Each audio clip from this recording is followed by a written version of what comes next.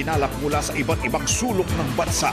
Hatid ng inyong mga maaasahan at pinagkakatiwalaan sa pagbabalita. Teleradyo Balita.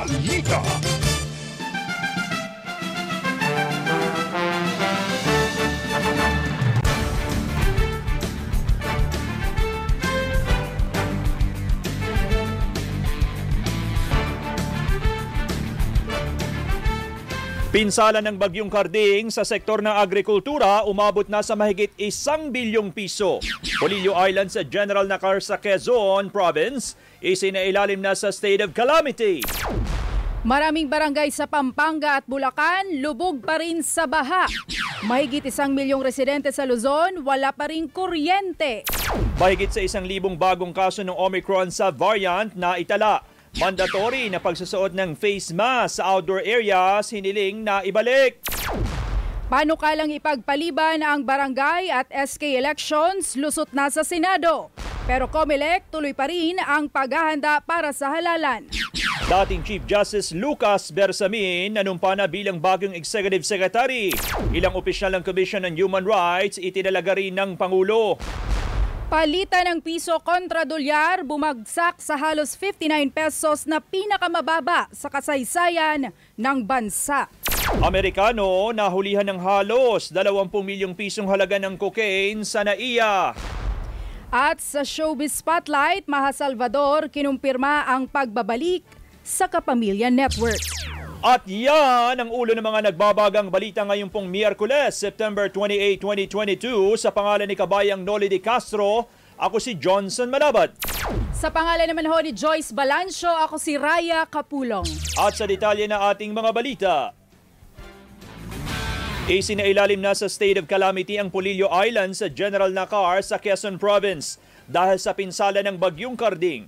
Layo ng deklarasyon na magamit ang calamity funds para matulungan ang mga apektado ng bagyo at maipatupad ang price freeze sa presyo ng mga pangunahing bilihin. Sinabi ni Provincial Government Department Head Melchor Avenilla Jr. na halos 2,000 bahay ang nasira ng bagyo kung saan mahigit sa 700 ang totally damaged. Umabot na rin sa mahigit 150 million pesos ang halaga ng pinsala sa mga pananim. Itong bilang na ito wala pa sa 50%. Posibleng baka 30% lang siguro ito ng kabuuan. Sa bayan ng Bordeyos, nasira ang bahay ng mahigit sa 100 pamilya ng tribong Dumagat. Sinabi ni MDRRMO Chief Garner Jimenez na patuloy ang pagtulong ng lokal na pamahalaan pero kailangan nila ng karagdagang tulong. Siguro po yung mga construction materials like yero, pako at iba pa. Ganun din po ang pagkain, food packs, then temporary shelter, then tubig. Sa tala ng NDRRMC, 8 na ang iniwang patay ng bagyong Karding.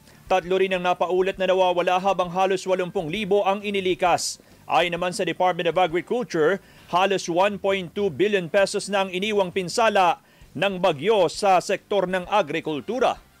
Lubog pa rin sa baha ang mahigit 70 barangay sa Pampanga ilang araw matapos ang pananalasa ng bagyong Karding. Sa bayan ng Candaba, 27 barangay ang nakararanas ng baha na umaabot ng hanggang dibdib. Sa lukuyan po ngayon, nag-aakit po kami ng gamit dahil tumataas po ang ating tubig dito po sa barangay San Agustin. Pinag-aaralan na ng lokal na pamahalaan kung magdedeklara ng state of calamity sa Candaba para matulungan ang mga residenteng apektado ng baha. Nagsimula po yung pagtaas ng tubig kahapon po mula po sa San Miguel, Bulacan, papunta po sa mga kabaryo ng Tagalog sa Kapampangan. Tapos bumaksak po dito sa populasyon area. Lahat po ng populasyon area po dito lubog na po. Bukod sa Candaba, nakararanas din ang pagbaha sa mga karatig bayan ng Santo Tomas, Minalin, San Luis, Apalit, Macabebe at Masantol. Dadagdagan pa ang bilang ng mga namatay sa paghagupit ng bagyong Karding sa lalawigan ng Bulacan. Iti matapos matagpo ang patay ang 61 taong gulang na magsasakang si Danny Sarmiento na tinangay ng baha. Nalkan po niya. Yung motor niya? Yung motor niya. Kaso, pagdating puro sa Gateway Penso, sobrang lakas po ng agos. Natangay po siya. Kitang-kita ko po kaya sa Sa ngayon, lubog pa rin sa baha ang barangay Mandile sa bayan ng San Miguel. Lampas tao pa rin ang baha sa naturang barangay kung saan halos 7,000 residente ang apektado. Sa tala ng lokal na pamahalaan, matinding naapektuhan ng bagyong karding ang bayan ng San Miguel, San Ildefonso at Doña Remedios, Trinidad. Pinaranglan ng lokal na pamahalaan ang 5 rescuers na namatay sa kasagsagan ng bagyong karding sa San Miguel, Bulacan. Kinilalang bayani ang mga biktimang sina Troy Justin Agustin, Narciso Calayag Jr., Marby Bartolome, Gerson Resurrection at George Agustin. Nagpasalamat naman ang naulilang mga pamilya sa natanggap na parangal at pakikidalamhati pero nanawagan ng karagdagang suporta sa mga rescuers na rumeresponde sa panahon ng sakuna. Na-realize sana ng gobyerno na kung gaano kahirap ang bilang isang responder, na sana na ipinaglalaban din ng isa ng asawa ko, na sana bigyan niyo po ng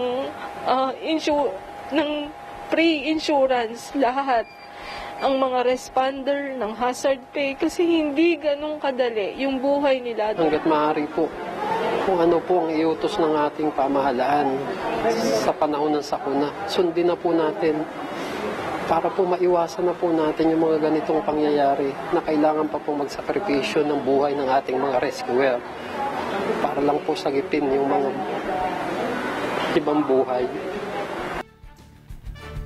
Samantala, ipinasa na rin sa Senado ang resolusyon para kilalanin ang kabayanihan ng mga namatay na rescuers. Wala pa ring supply ng kuryente ang mahigit sa 1 milyong residente sa Luzon dahil sa mga nasirang linya sa pananalasa ng bagyong karding. Ayon kay Eric Campoto ng National Electrification Administration, wala pang kuryente ang isang electric cooperative sa Nueva Ecija habang 12 ang nagpapatupad ng partial power interruption. Nueva Ecija 1 Electric Cooperative po. Okay. Covering anong towns? Cabiao, City of Gapan, Jaén, San Antonio, and San Isidro po. Aminado naman si NGCP Technical Management Head Randy Galang na hindi pa matiyak kung kailan tuluyang maibabalik ang supply ng kuryente sa buong Nueva Ecija at Aurora. The last segment from Bungabon to San Luis. Ang challenge dito, kung makita natin sa mapa, medyo rough yung terrain . And besides, hindi pa rin natin alam yung kung gaano karami yung kung may mga nabuwal na poles diyan. So depende sa extent ng damage, no. Nagpaalaala naman ng Department of Energy na may 15 araw na price freeze sa petrolyo at LPG sa mga lugar na isinailalim sa state of calamity. Kung sakaling rollback din po ang mangyayari sa liquefied petroleum gas ng household na i-implement din po dapat nila yung rollback. Kung increase po, walang adjustment na mangyayari. Price freeze po sila. Si Energy Assistant Director Rodela Romero. Tinutulan ang planong pagtatayo ng Kaliwa Dam sa bundok ng Sierra Madre. Sa panayam ng teleradyo, sinabi ni Save Sierra Madre Network Alliance Executive Director Conrad Vargas na dapat pag-aralang mabuti ang proyekto dahil maaari itong makasira sa Sierra Madre. Pag itinayo po itong Kaliwa Dam na to, although sinasabi po natin masiserbisyuhan at mabibigyan ng, sabihin po natin, ng kapakanan, yung pangailangan ng kapakanan ng ating mga mamamayan sa particular po sa Metro Manila, gayon din ang gawi ng probinsya ng Cavite at saka ng Rizal para po doon sa supply ng tubig. Ang problema po ay namang magiging epekto nito doon sa kami na mga nandito sa lugar na pagtatayuan ng Kaliwa Dam.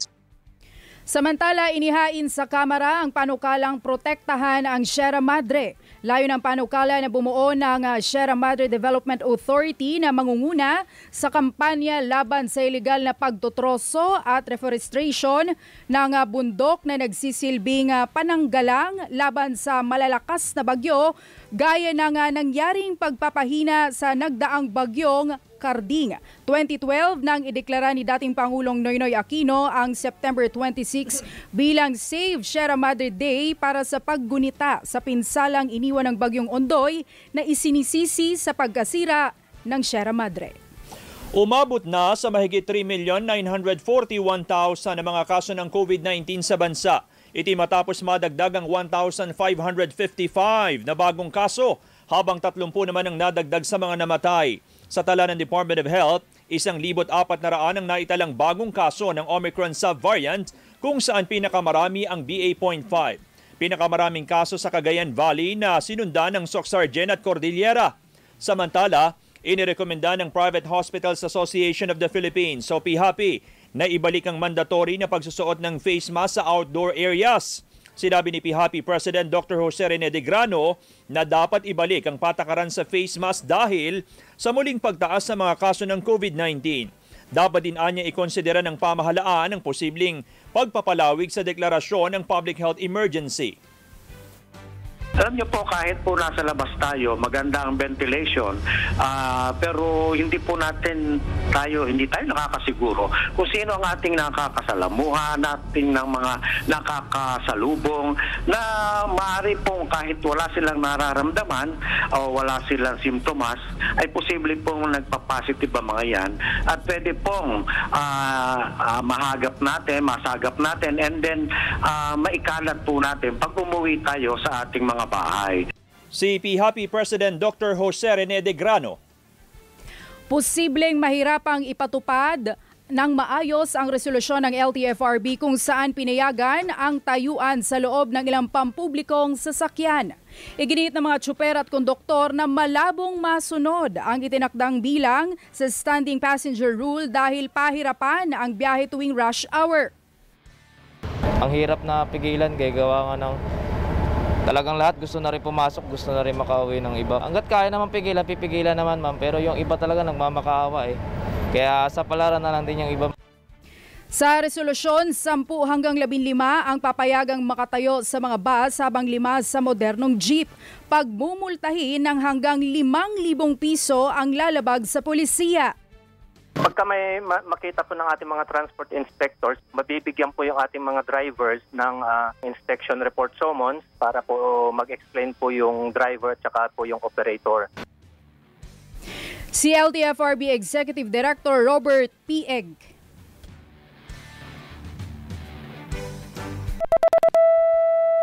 (7:46) na mga kapamilya, magbabalik po tayo.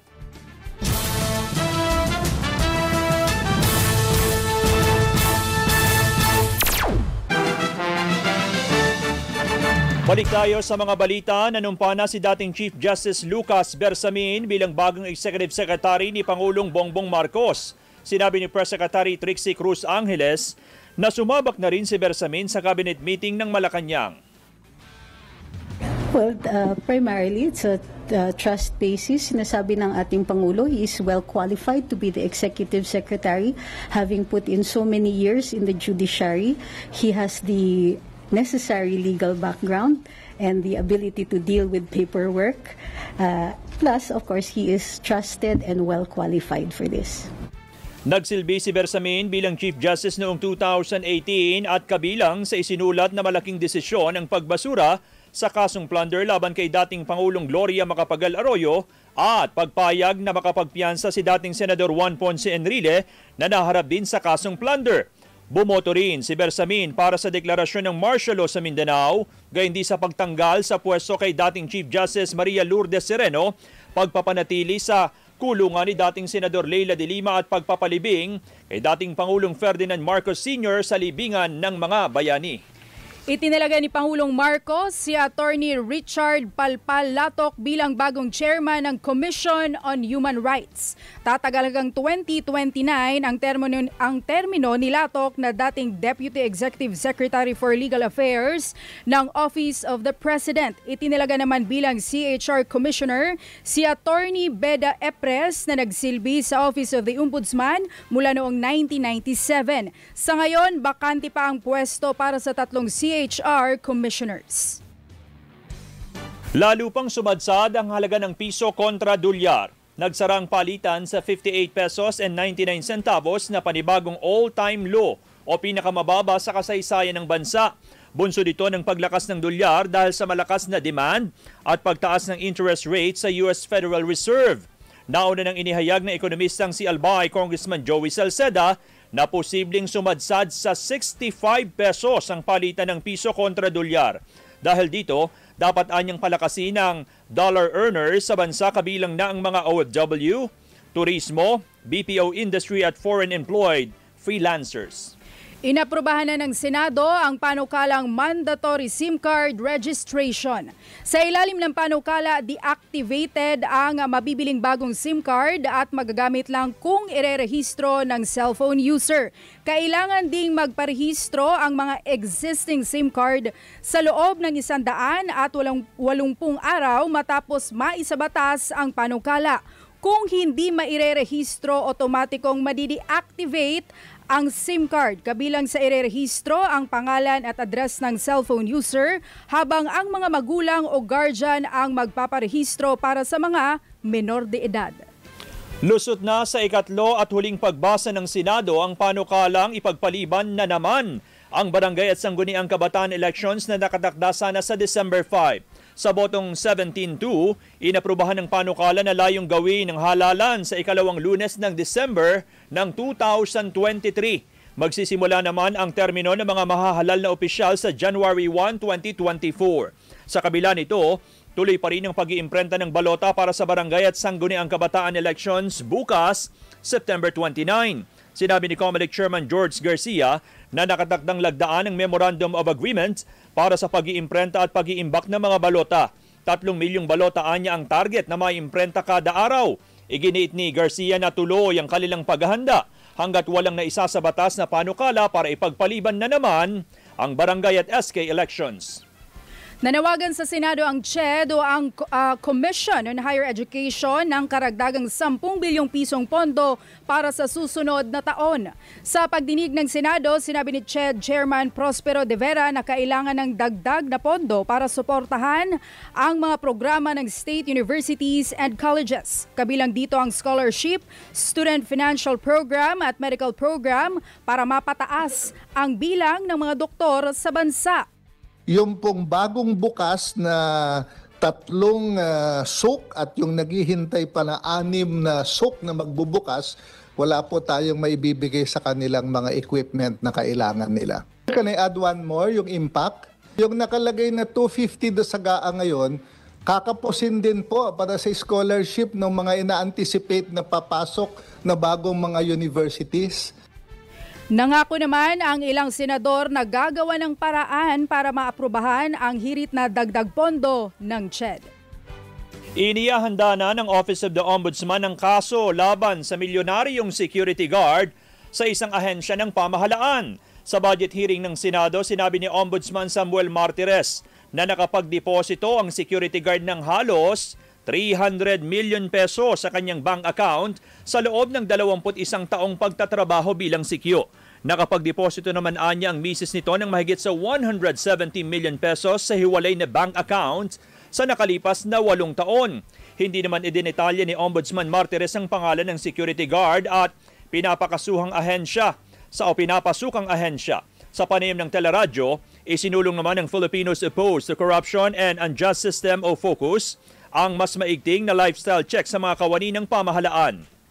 Siguro mas gusto naming tingnan yung waiver ng bank account sa lahat ng mga lingkod bayan at mga empleyado ng gobyerno.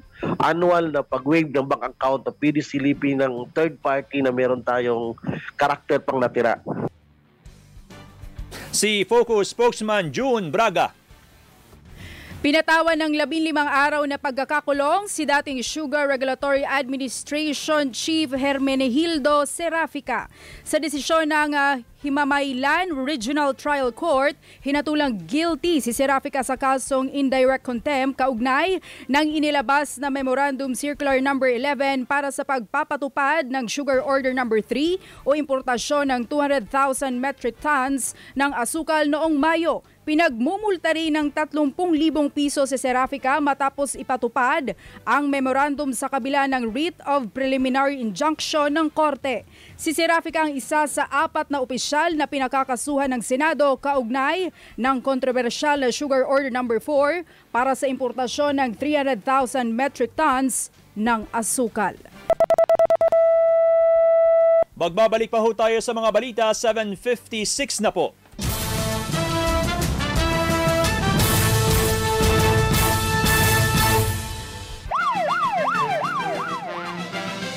Sa Pasay City, halos 20 milyong pisong halaga ng cocaine ang nasabat sa Nini Aquino International Airport o NAIA. Inaresto ang Amerikanong si Stephen Joseph Juhar na galing Brazil matapos mahulihan ng mahigit sa 3 kilo ng cocaine.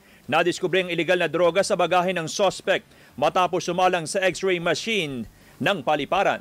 Sa Paranaque, 24 na dayuhang babae ang nasagip sa isang sex den. Kabilang dito ang 10 Chinese at 14 na Vietnamese na nasa kustodiya na ng pulisya. Naaresto naman ang 2 Chinese na sinasabing nagpapatakbo ng sex den. Spotlight. Alamin natin ang latest sa Showbiz Spotlight mula kay Gaynel Krishnan. Gaynel. Good morning, Johnson at Raya. Sa ating Showbiz Spotlight, kinumpirma ni Maha Salvador na magbabalik na ito sa ABS-CBN. Kasunod ito ng kanyang behind-the-scene photo na ipinost sa Twitter kasama si Richard Gutierrez. May caption nitong soon at heart emojis na may kulay pula, berde at asul na kulay ng ABS-CBN logo. Ayon sa Star Creatives, kabilang si Maha sa bagong proyekto ng ABS-CBN na may working title na Iron Heart, kung saan kasama niya sa cast sina Richard, Jay Cuenca at Sue Ramirez. Samantala, kinilala ng Time Magazine ang Filipino Broadway icon na si Lea Salonga. Kabilang si Lea sa mga makakatanggap ng parangal para sa Time 100 Impact Awards na gaganapin sa Singapore sa October 2. Pinarangalan si Lea dahil sa kanyang kontribusyon sa industriya at kanyang representasyon sa Asian race na nagbigay daan sa oportunidad ng iba pang Asian artists na makapasok sa Hollywood at Broadway. Congratulations, Ms. Lea! Para sa Showbiz Spotlight, ako si Gaynel Krishnan. Balik sa inyo dyan sa studio. Maraming salamat, Ms. Gaynel Krishnan! At yan ang kabuuan ng ating mga balitang itinampok sa Radyo Balita. Sa pangalan ni Joyce Balancio, ako si Raya Capulong. Sa pangalan po ni Kabayang Noli De Castro, ako si Johnson Manabat. Maraming salamat at magandang umaga mga kapamilya.